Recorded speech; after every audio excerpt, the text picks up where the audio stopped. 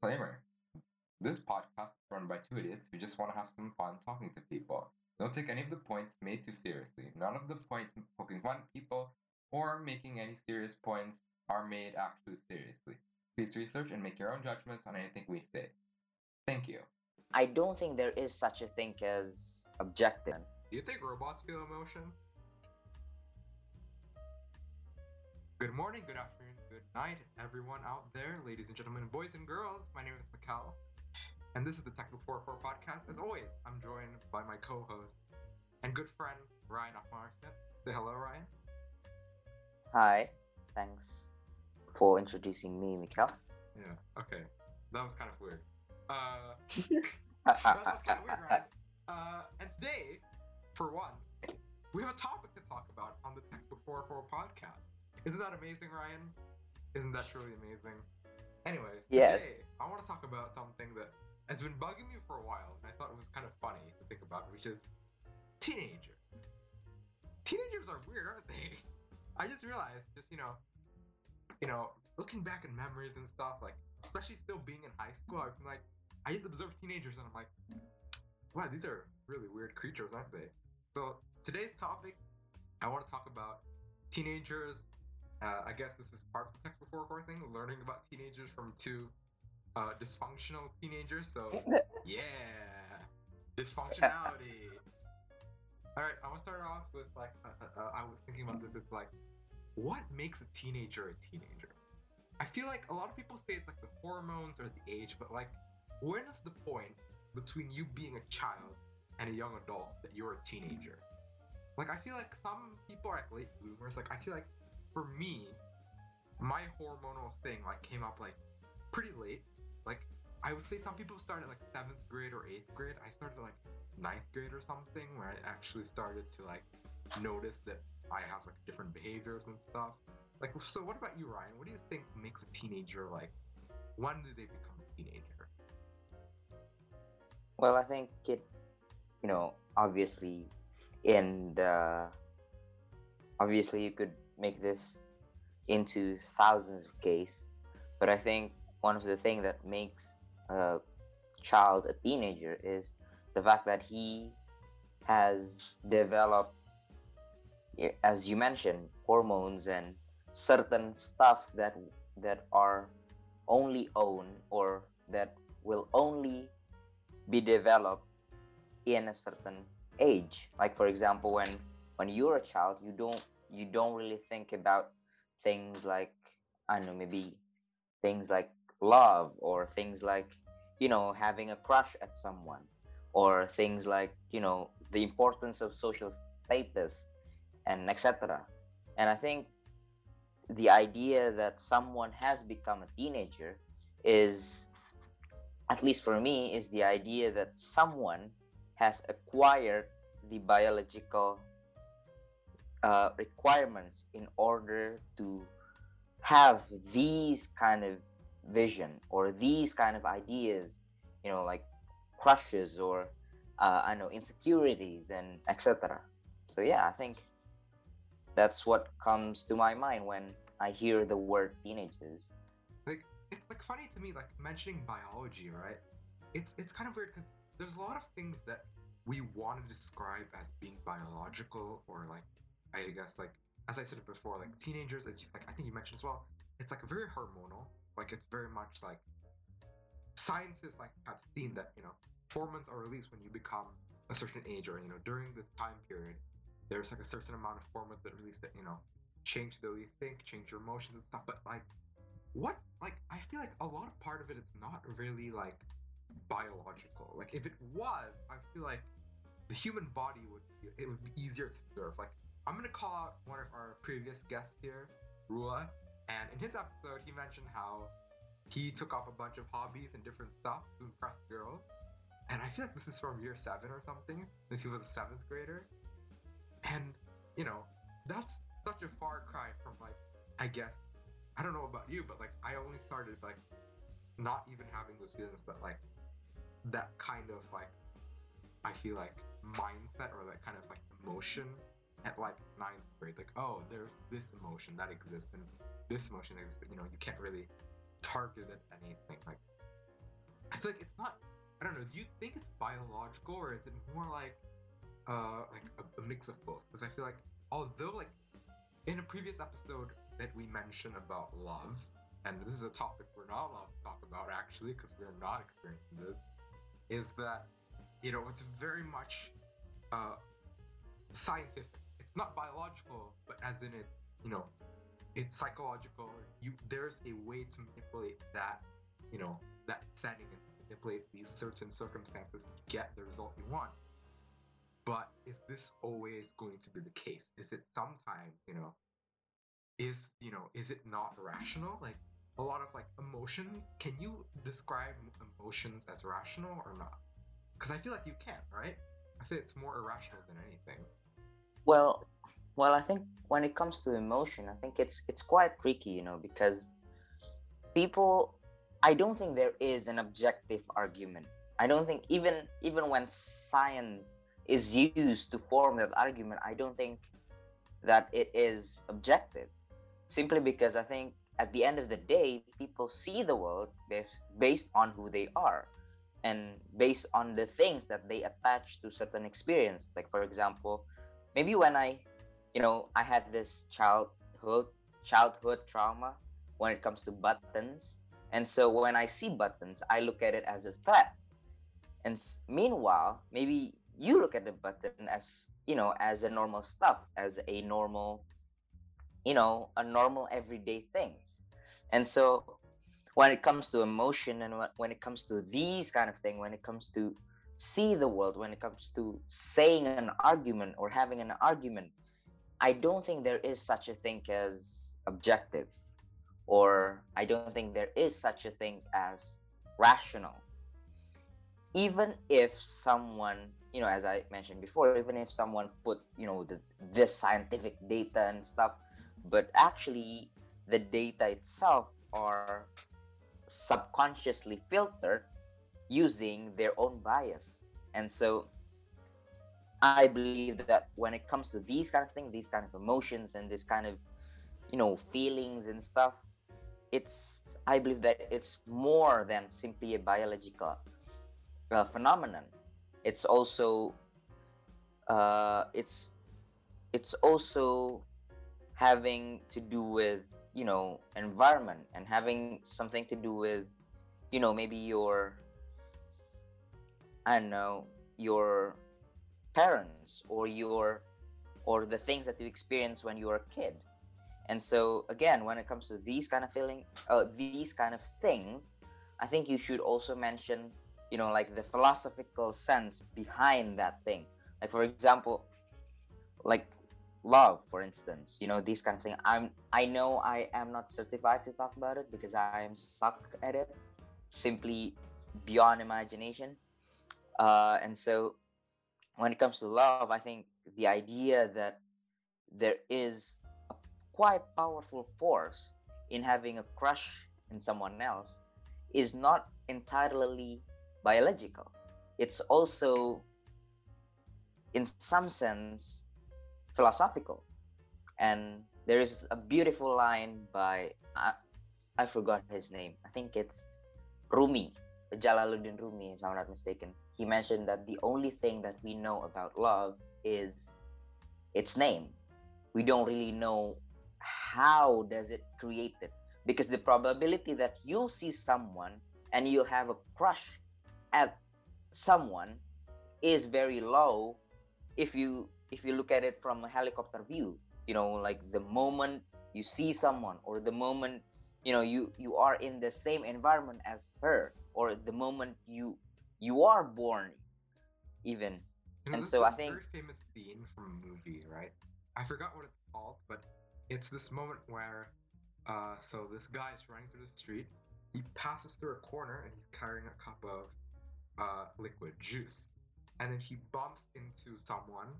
I forgot the actor's name, but and spills it all over, and then that's like that movie is about that love of first sight, right? Again, we're talking about love here, and we're not qualified to talk about that's it's just one of the example. Yeah, life is not a rom-com. Like these kind of things don't happen in your life. Like you don't fall in love at someone. As far as I know, I don't think you fall in love with someone at first sight, right? So like these kind of things, like fiction and stuff, like these. Okay, no, I completely forgot what I was gonna say. You should just continue, right? No, because here's the thing though. I think one of I used to say that love is simply this biological phenomenon, and this is basically what happens when when you need someone else, and when you don't get the confirmation that you should receive from your parents and etc. But later I realized and I reflect on myself, my some of my experiences having these phenomenon, and I realized that it's not simply biological, it's also philosophical, and it's also irrational in some sense.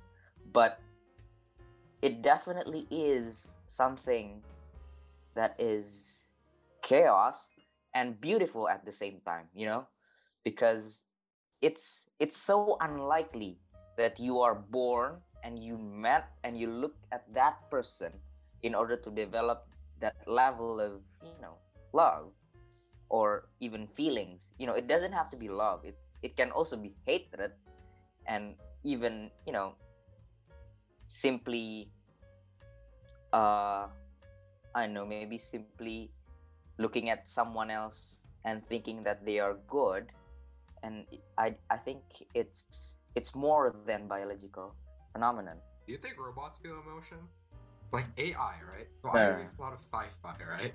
So like talking about this like this, like I read a lot of sci-fi, and there's like, like let's not talk about sci-fi, but like something famous Hollywood, like Terminator, right?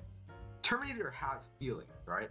Like any way you look at it, the Terminator is a machine that doesn't have an AI that has feelings. Do robots like how do robots feel emotion?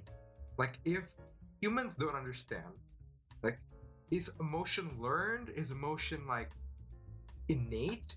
It's like really weird. Like think about it like this, right? Can you teach an AI to fall in love? Like an AI is built off of like data, right? Of like different data sets and like different, So if you found like 1 million people who have fallen in love before, tell them to give all their data to the AI, could the AI naturally fall in love? Like, it's something completely off topic, but like, it's weird, right? Like, just the fact that emotion isn't rational, it's not objective, it's very subjective.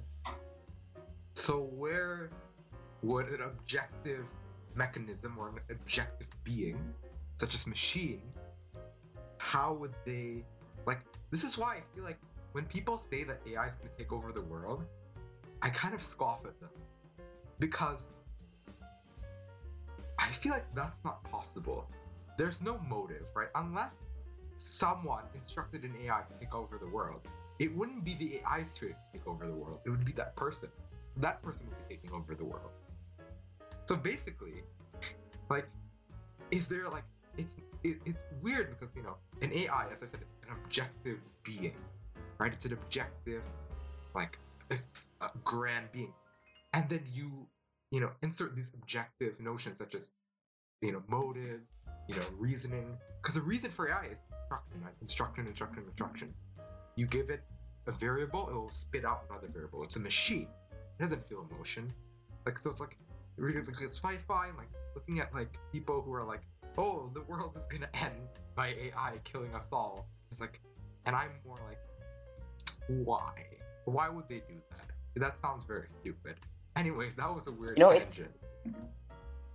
It's quite interesting, to think about these kind of things, to think about, how even how AI would take over the world and those kind of stuff, the sci-fi stuff, basically. And I remember, I think a few months ago, I read. I think I told you I've read a book. I haven't finished it. A book by Sam Harris called Waking Up. And so basically, he dissects how the brain works and how people perceive myth and religion, those kind of stuff. And one of the interesting thing from that book is the fact that no one are able so far science uh, development haven't or cannot explain consciousness. They no matter how and I personally believe that this is something that no matter how developed our scientific technology is, this will never be enveloped, this will never be uncovered. Consciousness is a universal mystery. And so I think when it comes to having the wants to take over the world, and having the wants and having the ego to really be the number one being, you need to have consciousness, or even simply to have an idea. What do you want? Not what other people want. What do you actually want? What do you think are valuable? You need to have a certain level of consciousness. And I think no matter how good an AI would be and how incredible the technology will be, I don't think that they will be able to have this incredible thing called consciousness, I feel like no matter unless how obviously intelligent, you put on someone's brain on an AI. yeah, but That's a then would different it be an case, AI? That because would be a person, then right? That would yes, just become a exactly. person. It's not an AI anymore. Like artificial Yes, intelligence. No matter how intelligent it gets, it won't gain consciousness. Because as we know, real yes. people are stupider than machines. And they don't need intelligence to be And I alive. think this is what makes us, what this is actually what makes us beautiful. We are not robots. We are more complicated than robots.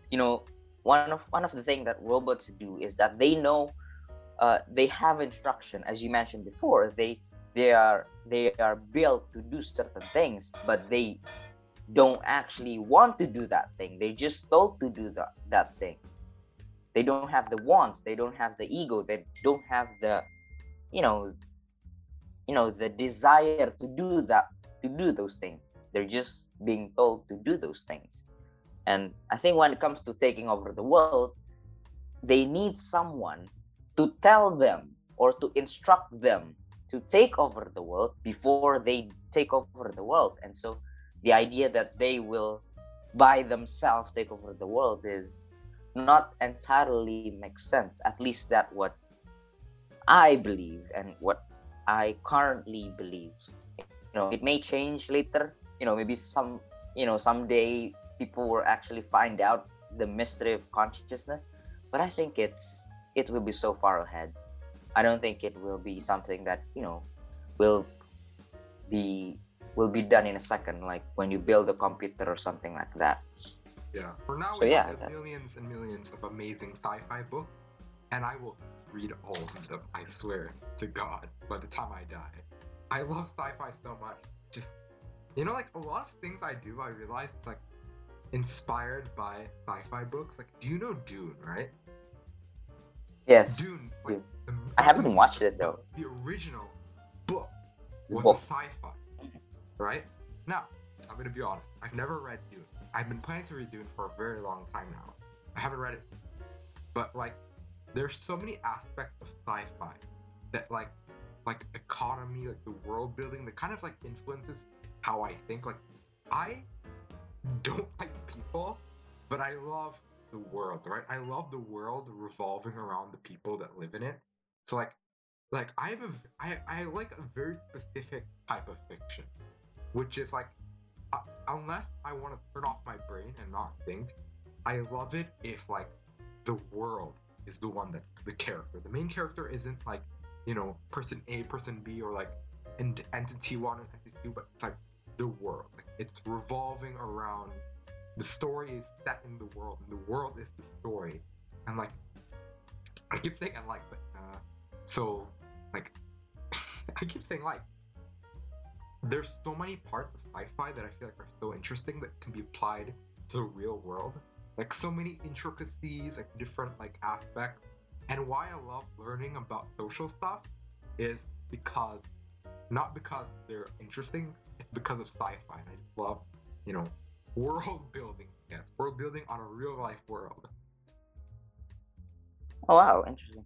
But by the way, speaking of social, Oh God. yesterday I was thinking a lot about, there has been a stereotype that mentioned that science major is more complicated than social major. And this is also the reason why I was kind of disappointed that we cannot get the some of our social teacher on the podcast this season, because I've been wanting to know what they're actually learning and how interesting their subjects are. And then we And did so get a social student. We talked about how he was Rua. yes, and so I was kind of interested in your opinion. What do you think of that stereotype? The relationship between science and social major, or yeah, at least in high school. Like, here's the thing. I have parent that comes from a very, like, I think you also know this. Maybe you feel you're the same, but like a parent that comes from a very impoverished, like impoverished background, right? And like, if my story is like, if you don't get into like the like stereotype is if you don't get into science class and you get social, you're not part of the family anymore. You're done. You're a failure, right? And then there's also the third one, right? I think maybe you're forgetting some classes, some schools, at least that I've heard of, have language as another one, right? Social science language. And then I feel like nowadays more than ever, science is kind of becoming useless. Like, as much as science is prevalent today, but the major of science compared to other subjects feels kind of undervalued now. It's like overvalued because like we have stuff like as we mentioned, we just talked about artificial intelligence, right? And nowadays there's a lot of since artificial intelligence, we've got to the point where engineering has allowed us to get to a pretty intelligent system that most people can access. You're starting to get different kind of perspectives on it instead of the engineers and the coders working on it. You get the philosophers, you get the historians, you get the all this other what we can call social, right? My favorite author, one of my favorite authors is Yuval Noah Harari. And looking at his background, it's not a science student at all. He's a historian. In our I guess we're in an Indonesian kind of society, he would be classified as a social student. Yet I found him to be way more charming, way more intelligent, and way more kind of engaging than any kind of science kind of related person I've ever, seen or, read a book of or heard before. Like, they're not the richest. Like, I feel like you can example of Bill Gates is like a science student, Mark Zuckerberg. But like today, in today's age, I feel like that we're going to an era, I think Indonesia agrees with this because as we were filming this, rumors are going around about how in the future, and I think by next year, that system will be abolished. There's no more social, no more science, and it will be a mix.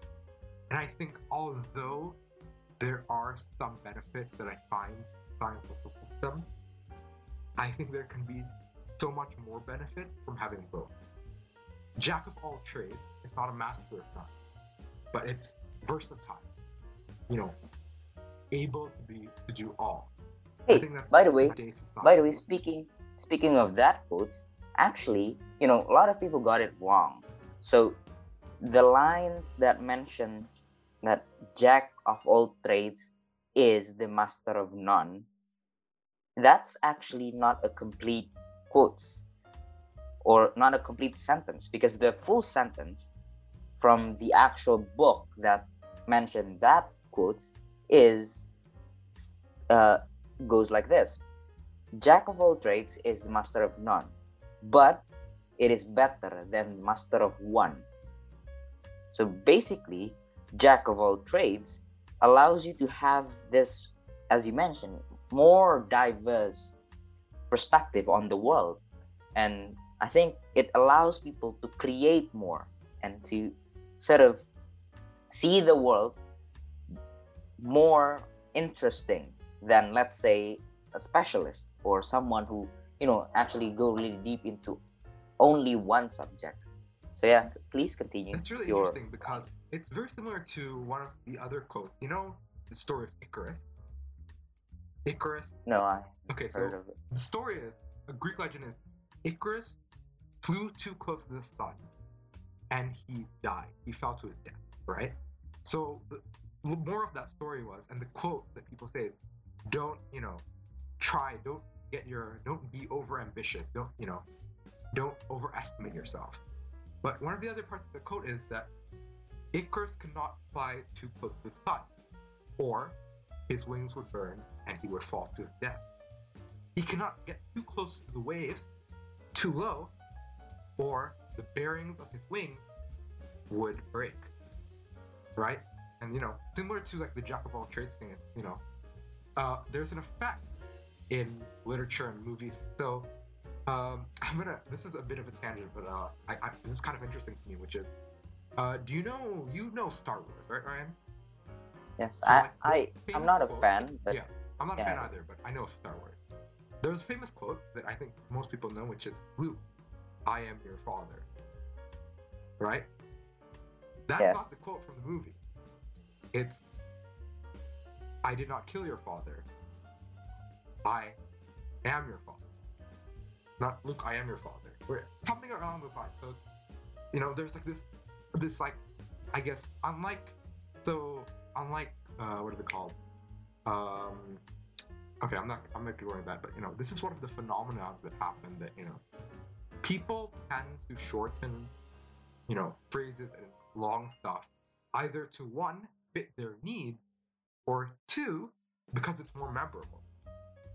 Jack of all trades, master of none is, more memorable and more like engaging than Jack of all trades is a master of none, better than master of one, right? Like, oh, that doesn't mean anything. Like, oh, it means, oh, okay, you can be A or you can be B and everything's fine. But it's more provoking, I guess. And that's a very common thing that happens in media. I feel like maybe if you like scoured around and you thought about some of the quotes that you knew, there's a lot of them that if you look at the actual origin, completely different or like very altered. Anyways, away from that tangent and back to your point about, what was it again? Oh, Jack of all Social and science. Yeah, I feel like today, why that social and science is a good thing is because path, right? It's like a choose your own adventure story, right? You choose, but the problem, you choose. You're locking yourself in, like you're giving yourself, a smaller area to work with. You're tightening the restraint, but at the same time, you're kind of like allowing yourself to like you don't have to explore as much, you don't have to think as much, you can just kind of, oh, I want to do science, so this is the stuff that that's in science I want to explore. And I think I disagree with, I think it's not better than master of one. I think if you're really mastered at something, it's better at it than if you're just okay at it. But I do think that if you're okay at a lot of things and you're good at one thing, that's pretty, like, in today's society, in today's standard, you would be highly desirable to be hired. I don't know. That's just my take on it. Yeah, I do agree with you though, because at the end of the day, you need to have a certain level of understanding of a subject if you want it to be distinguishable by, let's say, a company or someone who will hire you. But then one of the problem with only having one skill that is very good is that they are not capable of shifting when the world is changing. Like, for example, maybe someone is a very good carpenter. They could cut the woods in this perfect line. But then as the technology gets better, his job is has shifted. Now the skill that he has to cut woods are no longer be are no longer shines as bright as it used to, because nowadays you could have let's say a factory or a machine to cut the woods. And so I think everything has both sides, obviously have advantage and disadvantage. And so when it comes to master of one and master of none, and they are it's kind of complicated. I think it depends on how you are raised and how you think, or even how you are biologically biologically uh biologically formed as a human, because people actually think different, not entirely because they are raised different, or because they have a different references, but some of them is also because of they have this unique brain that kind of distinguish them from other people. And so I think when it comes to this kind of thing, it all comes down to you. It all comes down to the person itself, which job suits you the best, which I don't think there is something that that will be great for everyone. And so yeah, by the way, I think I would like to bring back our discussion to our previous discussion with regards to social and science major. So I will so say what I let me say what I heard from you, and uh you you evaluate what I think, whether that is right or wrong. So you believe that social major is more useful nowadays because of the fact that science have become this sort of uh this sort well, because the job in science can be replaced by AI and can be replaced by machines. Is that true? Is that correct? No.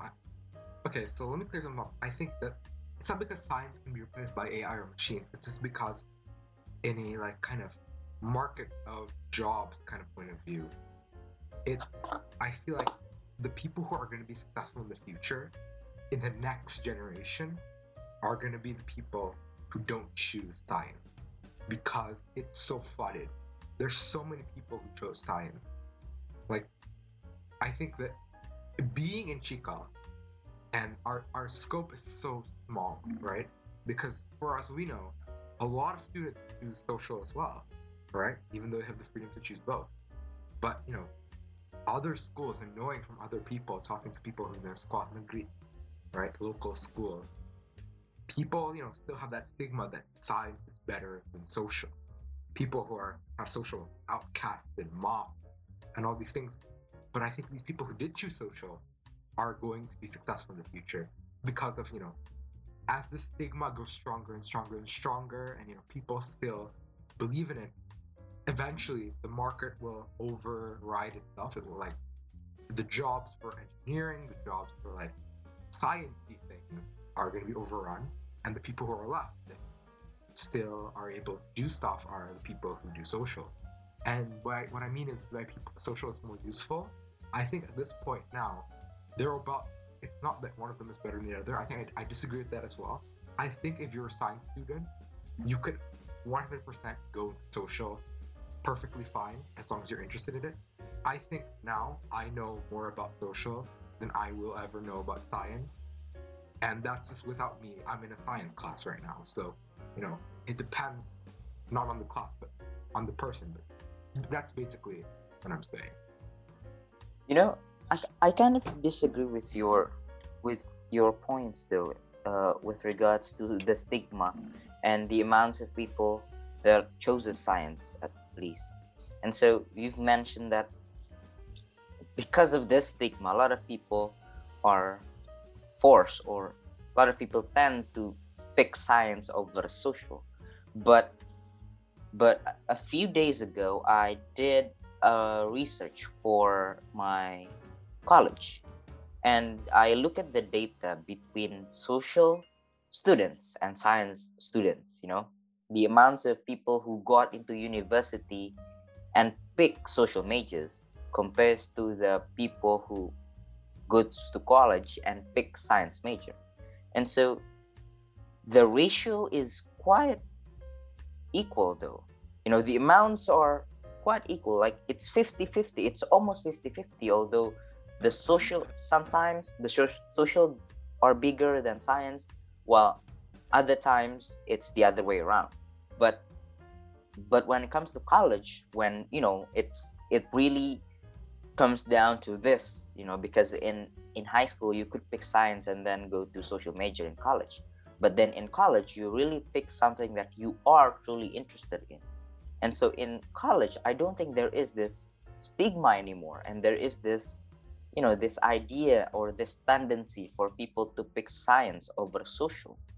And I think the idea that social is uh is inferior to science is also, I do not quite agree with that argument, because I knew some, as you mentioned, I knew some social people that are completely intelligent. They're absolutely intelligent, like, as you mentioned, Yuval Noah Harari, or you know Professor Jordan B. Peterson, or I don't know, Sam Harris, or Malcolm Gladwell, and more, and thousands more.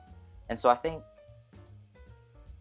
I do not agree with this idea, but but I don't think science is advertised as much, though. Although science is viewed as this, as this superior subject, I don't think a lot of people actually pick that subject because of that reason. Because a lot of people, you know, I'm pretty sure you've met thousands, a lot of people who, who do not pick science because they think it's complicated, who do not pick science because it's too hard for them. And so I think the idea, or the stigma, that science is superior to social is also, in some sense, has a disadvantageous to the major itself, because it makes people kind of, have a distance with that subject, because, oh, this is the hard thing. This is for the smart guys. This is not for me. I Meanwhile, think I that's believe exactly my that, point. It's that this idea of science, the idea of it, society's eyes, it's the elite one, right? It's the elite subject for the elites, right? So if you want to talk about a country where this is very true, let's say look at India, right? The most, like, the CEO of Twitter is Indian, right? The CEO of Google is Indian, and these are people who come from, technology backgrounds, college. So I forgot what it's called in India, but the government supply, technology-based colleges, right? These are like the pinnacle of the country. Like, this is the top of the top. This is why we stereotype Indians as, being engineers or, scammers. This is not me trying to stereotype them, but there's this kind of idea that all Indians are scammers. But one of my favorite content creators, Electroboo, he does the engineering stuff, electricity. He's Indian as well, and there's this idea of it being so elite and so I guess amazing. I think that my point is that now that kind of image is being distorted. That image of it being elite, at least in Indonesia, or maybe around the world, this image of it being elite, and just because of I guess media, I would say just media in general, kind of portraying it as much more, less kind of, elite. Again, I also use the word elite again. It's not an elite subject, not, as you mentioned, they're complicated, right? Although they're, it's, in living in Indonesia, we've heard stories from our friends, our classmates about, them going through science class, like, being super difficult or something super challenging, and that's probably very true. But it's, that's still very much the image of this being the subject for the best, right? And I think that's always been the point of science, that it's always seemed and been harder than social, because it is social is, at least from my idea of it, being, we are not taught social in beginning classes. In social, we begin to learn. In science, we continue to learn, I would say. I know in science, we continue to use tasks, we continue to do calculations, and all this stuff. In social, most people, we start writing, we start to learn how to research, how to analyze, and stuff like that.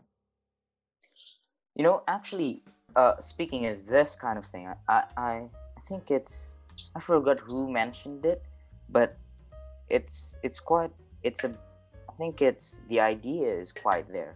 So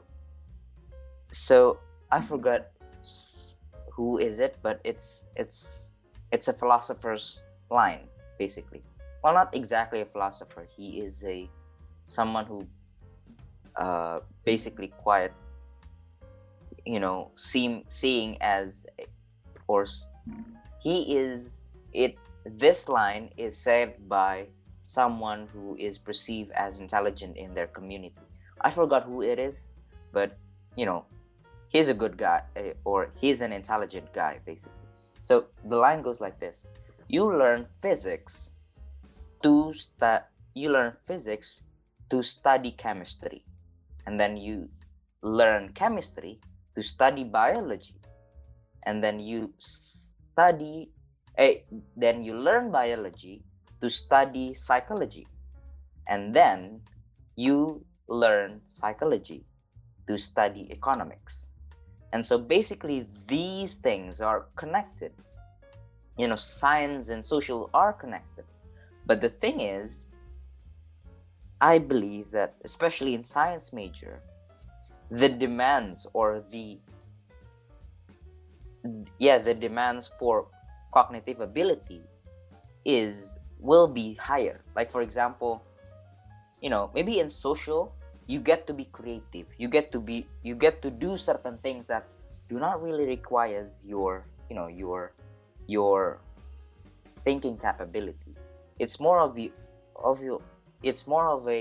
your artistic abilities than your logical abilities.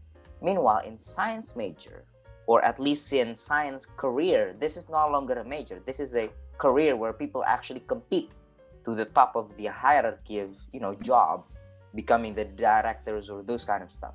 So I believe that in science, you need to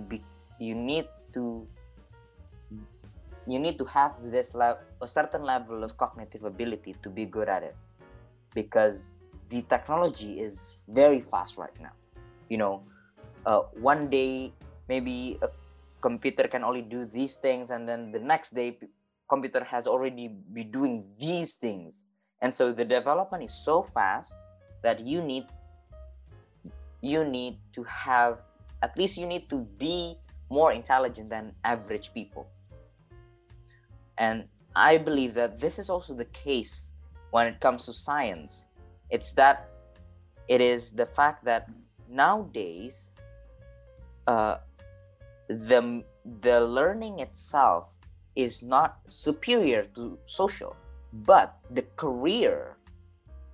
requirements that you need to have a career in science is definitely superior than the requirements for you to be in social careers, simply because the amounts of improvement in technology is very fast, that you actually need to be smart enough to understand those things.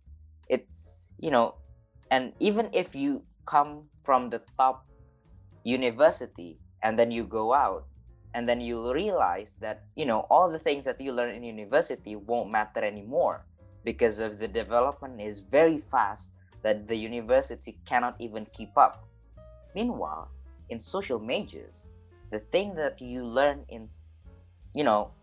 in, let's say, university will be quite similar.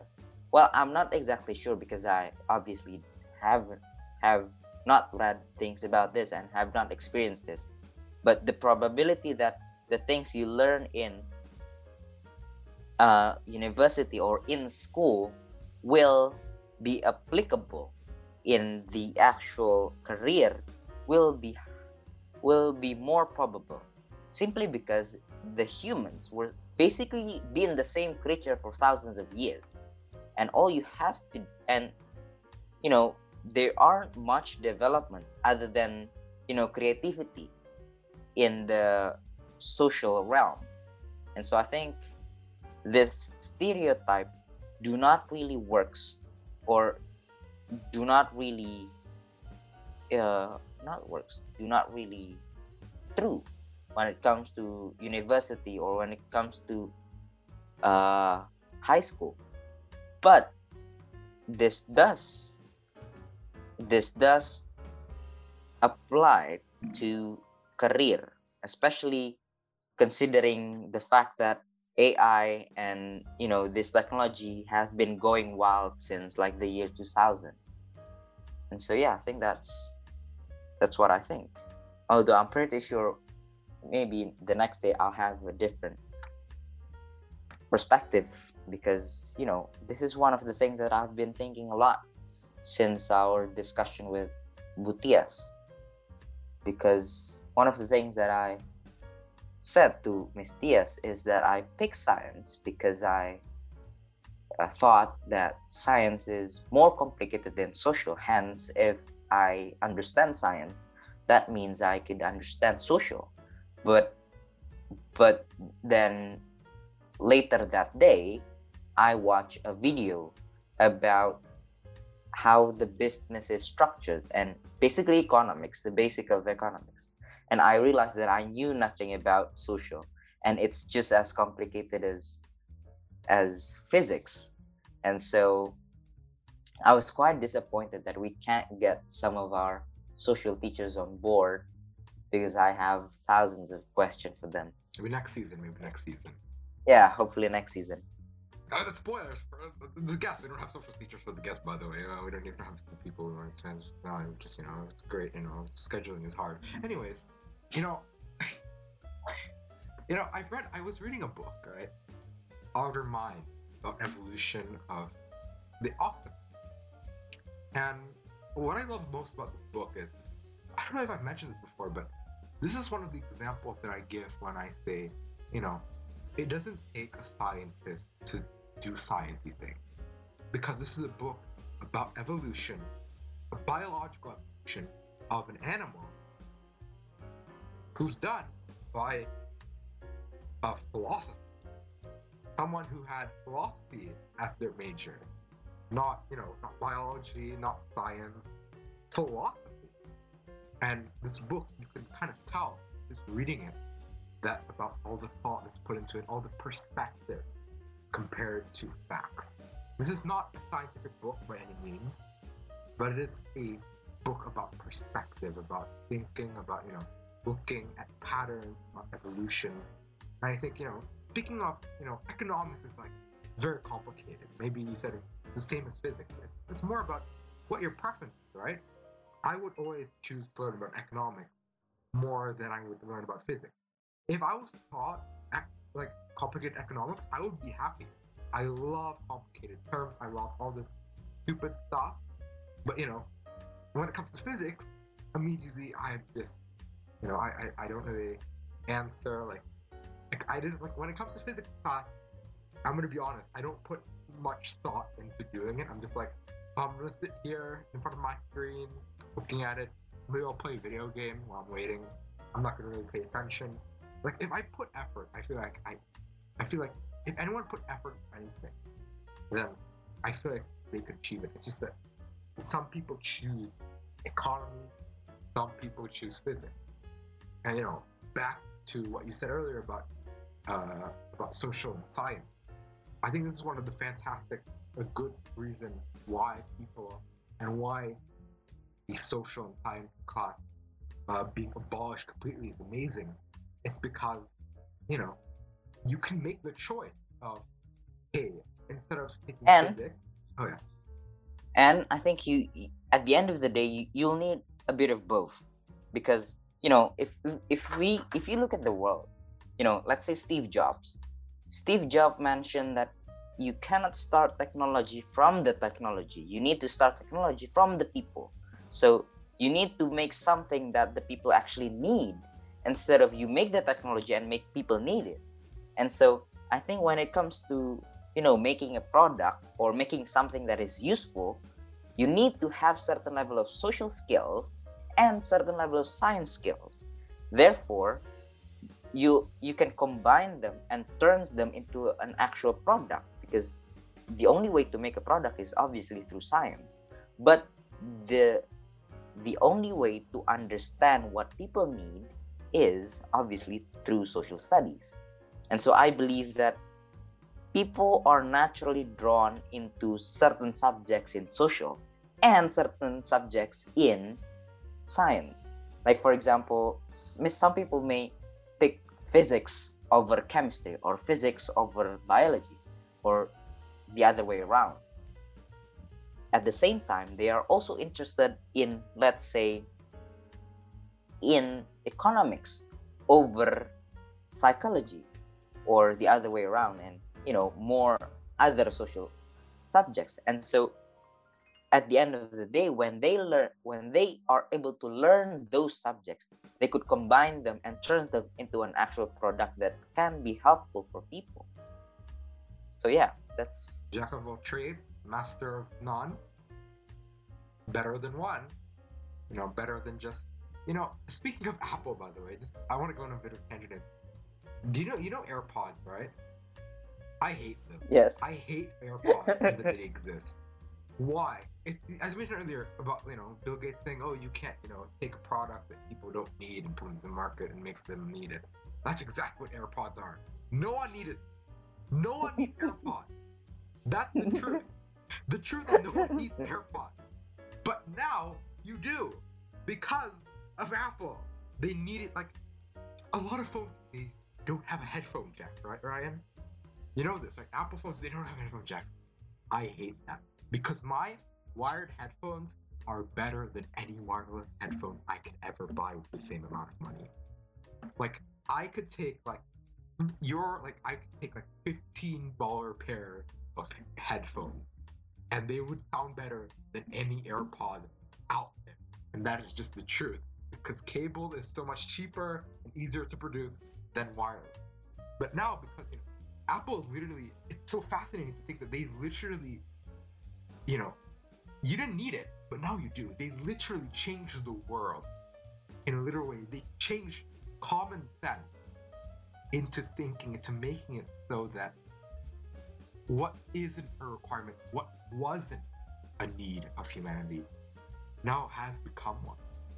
And this is like, Yes, and so fascinating. Oh, anyways, go ahead. yeah, and I think one of the best thing that Apple did is their advertisement.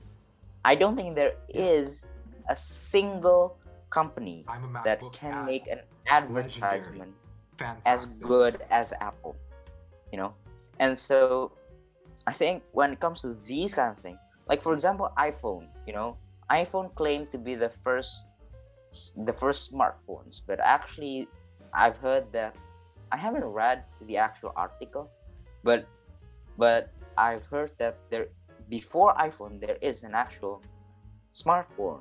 They just aren't able to to distribute it and to advertise it to the public, so that the public have an idea what smartphone is and use them. But Apple is just basically what they did is that they tried to pick a technology and then make it a little bit better and advertise it as something of their own.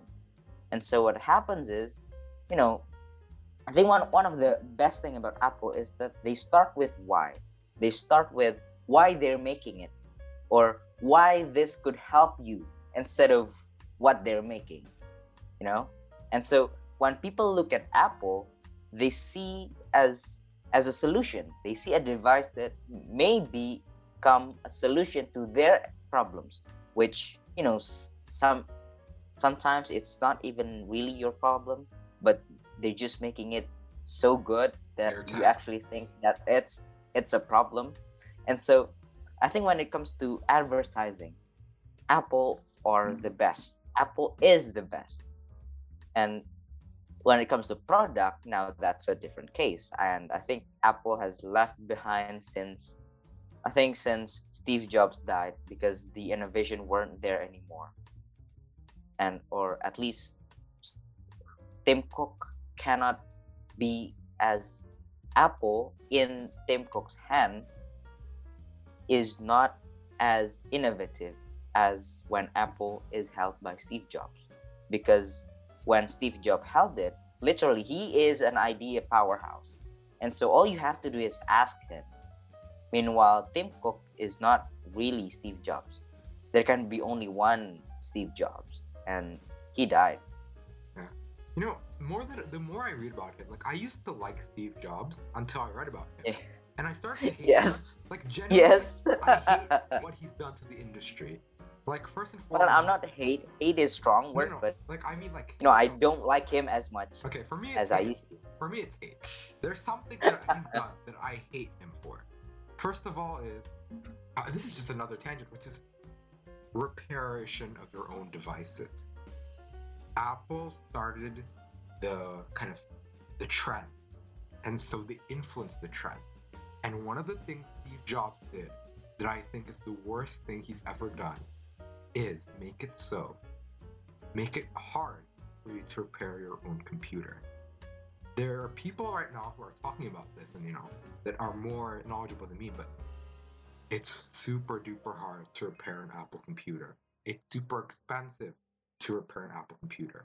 I would honestly want to use one if it wasn't for this issue, and maybe for a few other things, but the fact that there's this standard that he created, which was, customers are too stupid to be trusted with their own device, right? And I think that's one of the things I hate the most. It's that assuming the customer is too stupid, because some of us love to tinker with their computer. The reason I love Windows so much, and it'd be Linux more, it's because you could just destroy it inside out. You could, if you do enough, you can destroy it inside out. With Apple, locked behind this door that can ruin your entire experience with the device if you break it. And so there's this difficulty. I feel like that's one of the reasons why Apple, I would say, loses out to me, compared to the price. Because as someone who doesn't like Apple, the company, not the products, I can admit their products are fantastic. As much as I hate the AirPods, they are a fantastic device, right? They're very useful. Wireless earbuds in that shape, in that design, are innovative. But standardizing it was not. Standardizing it was not a good idea. But anyways. But what was I saying? That's enough for me about Apple. But that's the more I read about Steve Jobs, the more I kind of hate him. Like there's other Apple founding members that I really respect. Like some of them, I forgot what their name is, but is in support of right to repair of your devices. But that's probably all I'm going to talk about for this episode. Well, I think it kind of depends on what you use Apple for. Like for example, maybe Windows or Linux is better for someone like you, for example, who really likes to apa ya istilahnya, ngebongkar, to really go deep into things and to really find out how is it made, or how does it work, and etc. But maybe Apple would be a better device for someone, let's say someone who do not really want to get deep into those kind of stuff, but instead he is someone who's more who comes down to performance, who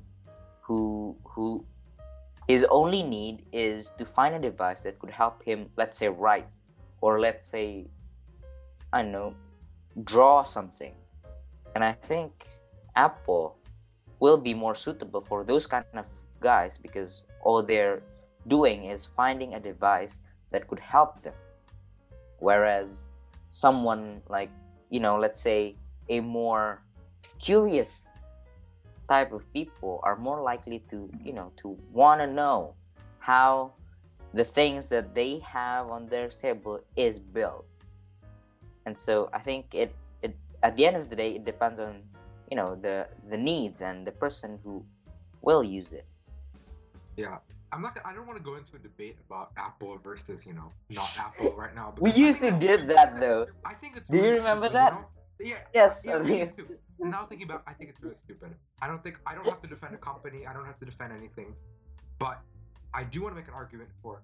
I hate Windows for that exact reason. I think that for users who just want a laptop, who just want to start on, Microsoft Word or Google Doc, it is such a pain to open up, to, to customize, to set up, and that is, I hate that. I agree with you on that point. But the number one thing with Apple is just that I don't want it to be. You don't have to lock it. You don't have to make it, a feature. You don't have to make it, everyone. It doesn't have to be mandatory, but you can have it optional. You can allow people like me to tinker around with your device. You can allow it, right? You don't have to mandatorily, you have to require it. You're not required to allow it, right? And stuff like proprietary port. I think that one of the greatest, innovations right now is USB Type-C, because it is literally the least proprietary. I can use it to charge my phone. I can use it to charge my laptop. I can use it to charge basically most electronic devices today. You can use USB Type-C, right? Apple is still using proprietary ports on their devices, and I think that's dumb. I think that's really dumb. The EU has problems with that as well, but that's not. Wait, I don't think that is the case for the more Not MacBook. brand new Phones, Apple. though. The phones are still using Lightning.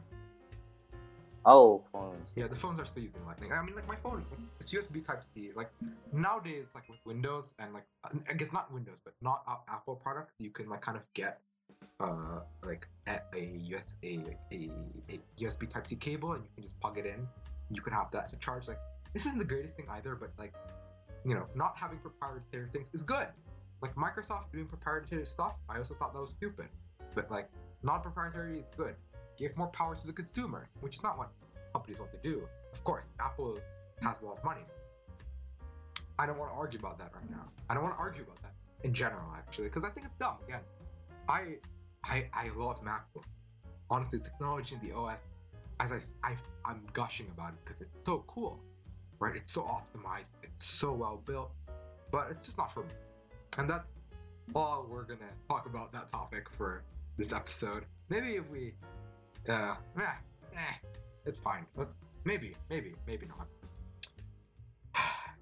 We started to talk about teenagers, Ryan, and now we're here. Greatest podcast ever. When we have a topic, we just ignore that completely.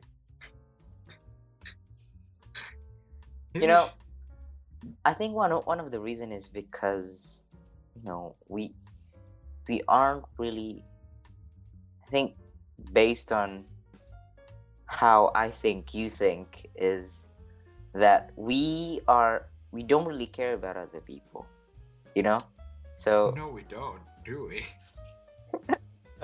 that sounds horrible when you say it, but like that's kind of the truth, isn't it? Yeah.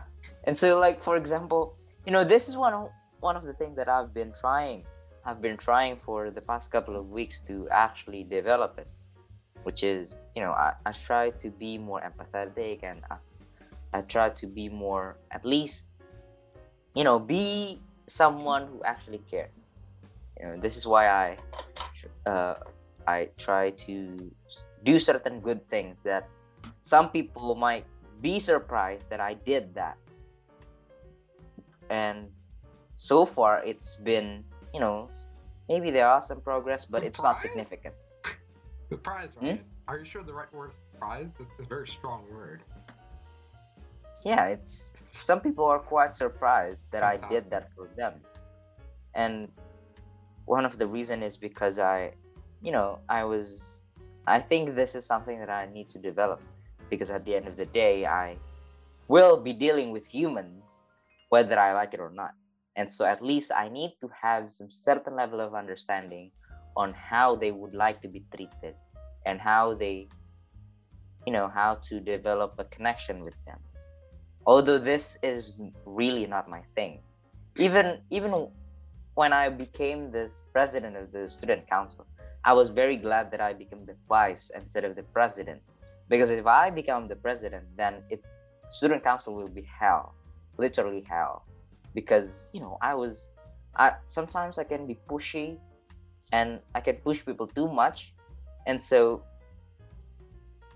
meanwhile Alea, she is the total opposite of me.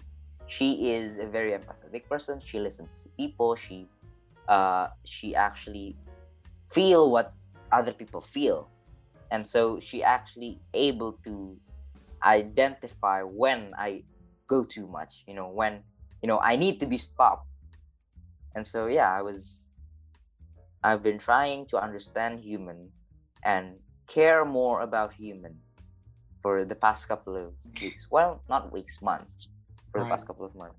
I want to say something after this, but just before that, the way that you say humans and they make it seem like you're like an alien or something. Like, "Oh, the humans, the humans. I am not human. I must learn about the humans." Like, come on, man. We're also humans technically. We're people. I mean, not Yeah. other people, not other humans. Anyways, before yeah. Actually, I want to say, I think you're kind of more empathetic than me in some cases. Like, for example, I'm gonna bleep all this information out. But when I was inviting this solo, when I was thinking of inviting him onto the podcast, and you said no. Even if it was me by myself and I knew the information you gave me, I would have still done it, and I would have asked him, because I just don't care. Like, I'm never like. For me, it's like, it's either or. It's like black or white. Like, do I care about you enough to be empathetic towards you? Or do I just not? And just, I don't know, I'll just say whatever I want. Screw you. Like, there's a certain level of like, there's some points like, oh yeah, I need to be empathetic to this person. But like, sometimes, like, again, with the pot solos thing, it's like, I'm never gonna see this guy again. I just asked. It might be interesting content. That might be interesting. And in that case, you're a way better person than me. Well, maybe that's because I don't know. Maybe that's because you actually in the room, whereas I heard it from other people. I also just heard it from you. Oh. I didn't know. Oh, really? Oh. So I heard it from the social people. Yeah, social students, that there is this problem, and this is what's going on, and maybe the way that they told me has made me feel like it's a tragedy. It's something that you really should pay attention to, whereas it's not because of I don't think it's because of the smoking thing. I think it's because maybe something else. Like, I know that there's been a lot of complaints about Basolos. Like, I've personally complained about him quite a bit, just because of how incompetent I think he is as a teacher. Like it's not, the smoking thing isn't like a bad thing. I just think he's incompetent. Like, come on, man, just like do better. Just don't smoke. Like, it's not hard. Just be competent. Just do good. Just be good. I'm not going into that. Yeah, I'm let's change the topic. I'm leaving all that. Well, they're right. Let's cut the previous part. Recently, I got into an argument with a teacher. Right? Oh. So we had a conversation. I think it was around 1.5 hours of me just like. It's not something that I would be surprised though. And then like, no, like when I observed like the reaction, the person, like the first time that we met, like when I just entered the room, like, oh, we're still smiling, and at the end it's just like, it's like just hatred, pure hatred. I just want to say that was a really funny experience to me. Just like, oh, this is my first time actually arguing with the teacher until this point where they hate me, and it's just like 10 out of 10. Is it in class or No, not in class. It's personal, private. But if it was in class, I would be rude, honestly. Like, I think again, my number one thing is that I've always had this philosophy, not always, but I got this philosophy of don't talk about people behind their back. Don't, if you have a problem with them, please address it to them. If you think you can address it to them as best you can. Respect. You still be able to converse, make a conflict resolution, I guess, make conversation, find out why. Request them not to do this kind of thing. And if it's in front of others, like physics, I got I'll just say so on a score reflection, I got a beginning score, which is like the second lowest score. And I was very ready to go in class and talk to the teacher about it, ask the teacher why, argue about it, yell at the teacher. Like, I was completely prepared to do that until I found out the reason, and I was like, what, teacher? Completely justified for how you did this. I respect you. And then I just didn't do it. So yeah, just a bit of a tangent, just a funny bit to kind of end, not kind of interrupt the serious topic before us. Have you ever gotten into an argument with a teacher before, Ryan? Oh, I think I did, but I forgot which one because it's so frequent. And I was more of a person who, I don't know, I think I was quite similar with you though. When I have a conflict, and then I'll talk to the person by myself. And I think, well, teachers, let me think. I think I haven't like, had like your experience where, you really have a discussion for about 1.5 hours. But I was more of a person who, if that's the case, okay, I'll play your game as long as, I can continue in the class. Unless he really crosses the line, like for example, when someone don't really like the way I do certain stuff, and it's not based on like, a good reason, and then I'll confront him, and say, hey, why did I get this, and then he'll say certain stuff that just don't make sense. And then if that's the case, I'll go after him, and I'll go like really, maybe in the first couple of minutes I'll really go for him. I really beat down his defense. Yeah, because we are human, and we feel emotion. We want to get angry, but then the last couple of minutes of that discussion will be me trying to basically say to him that I respect him, Resolution. More of a solution, and I try to find a solution in a discussion. Although, usually at the beginning I'll just, go after him, but at the end of the discussion, I try to actually find a solution. I try to find the things that I have to do in order to, let's say, have a better score, because it's something that I value. A lot of people in Chikal especially don't really care about scores, because it's most of them think that it's not something that you should pay attention to. It's the outcome. It's something that it do not matter for them as much. But for me, especially nowadays, where I really wanted to get certain scholarships and when I wanted to go to certain university, then I really pay attention to my scores. And so when I get bad scores, I'll be more aggressive than I used to. I agree. There's no use trying to hide it, right? Like, I feel like some people are like, oh, it's not about the score, it's about the principle. And when I talked to this teacher, I was like, no, it's about the score. I'm angry because of the score, and I would like to know why, and I want to improve it, obviously, if possible. But I'm not gonna lie about it. I don't know. Yeah. I've been in so many conversations with people like some of experience like they say so much stupid stuff and like, I don't understand. Like it doesn't make sense. And then but instead of Yeah. you like getting angry, I'm just like I just don't care. I'm like, okay, I'm talking to an idiot here. Should I continue this conversation and waste my brain power? Or should I just leave and, be happy? And most of the time I leave and be happy. And being happy is pretty cool. Just my personal opinion, being happy is quite good. Yeah. By the way, speaking of school, what do you think about the more frequent PTM, more frequent offline school? Intermark, that's my only comment. Intermark, that's my only problem. That's it. That's the only thing I think about it. Just Intermark. I hate it. Why? I'm never gonna not hate it. But that's it. I don't mind it. Why? Why Intermark? I hate it. Fighting gets man. No.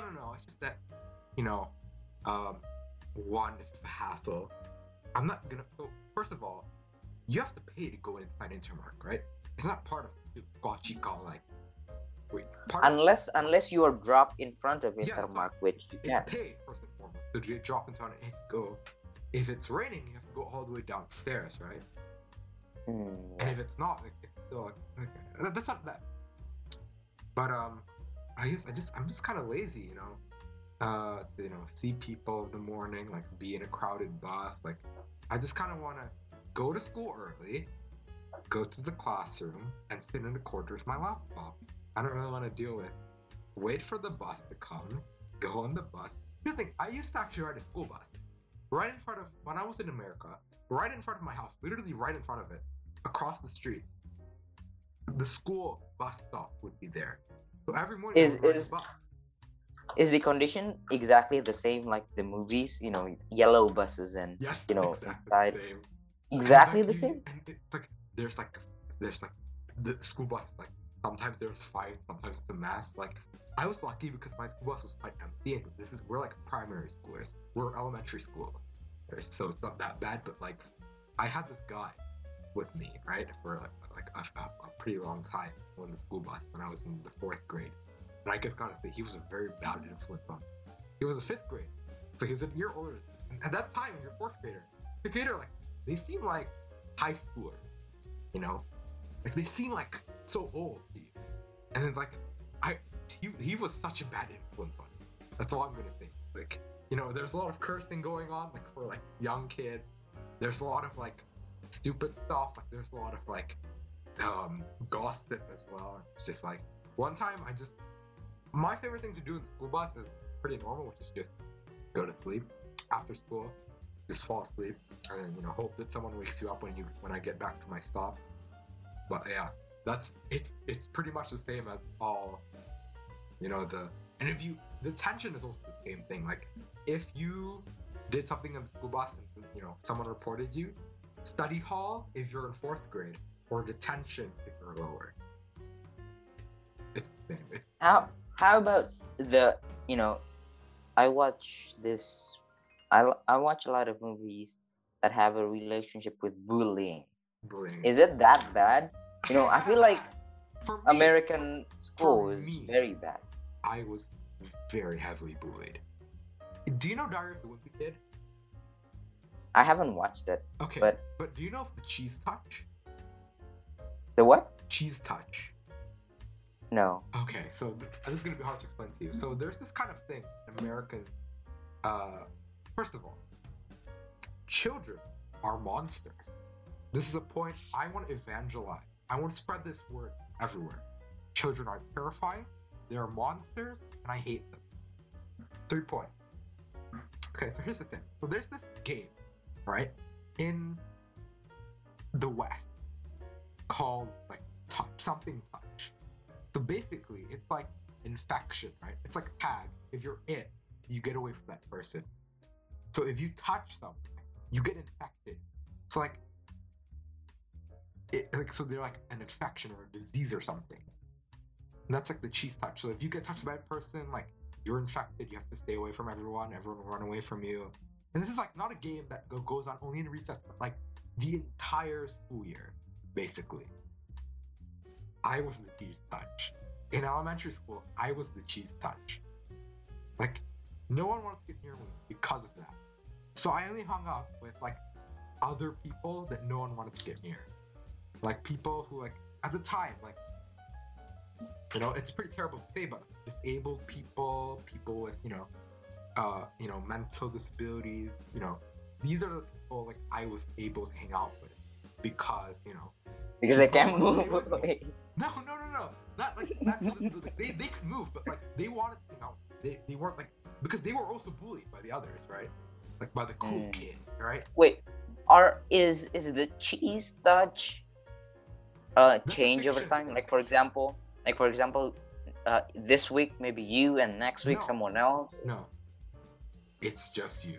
So for me, it was the entire until I left school, I was still that guy.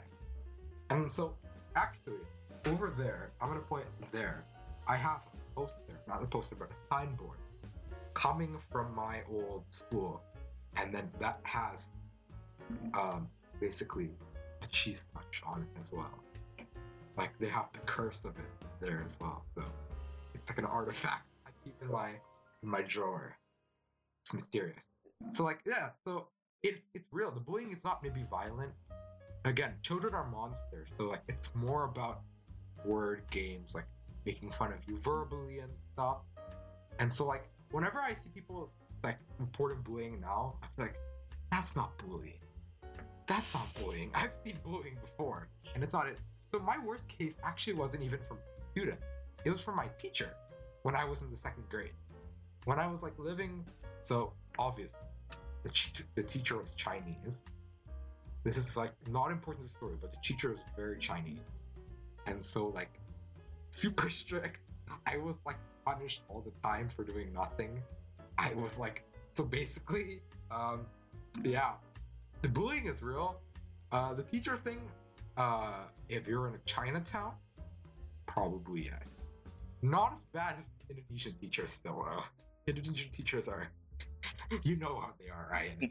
Everyone here probably knows how they are. They're terrifying people. So yeah, school in America, it's definitely not great. Wow. Okay. I was lucky enough. Well, Oh, sorry. Go ahead.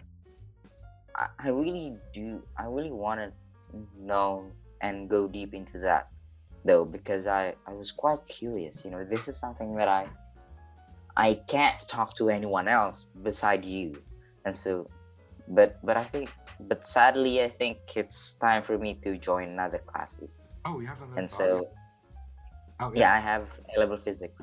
Oh, it's So physics now. yeah, I have physics as well. Yeah. Okay then. In that, all right, can we do the outro real quick? sure. Okay. Anyways, I think that's all. We're abruptly ended because we have to go to class. Students, right? Anyways, thank you very much for watching this episode, and if you enjoyed it, please watch the other episodes, especially the ones with the guests. They're great. Watch the one with the teachers especially, and please don't watch Rua's episode. Thank you everyone for watching, if you are, or listening, wherever you are in the big wide world. I've been Mikael, this has been my good friend Ryan. Wave goodbye, Ryan. See you guys next time. See you.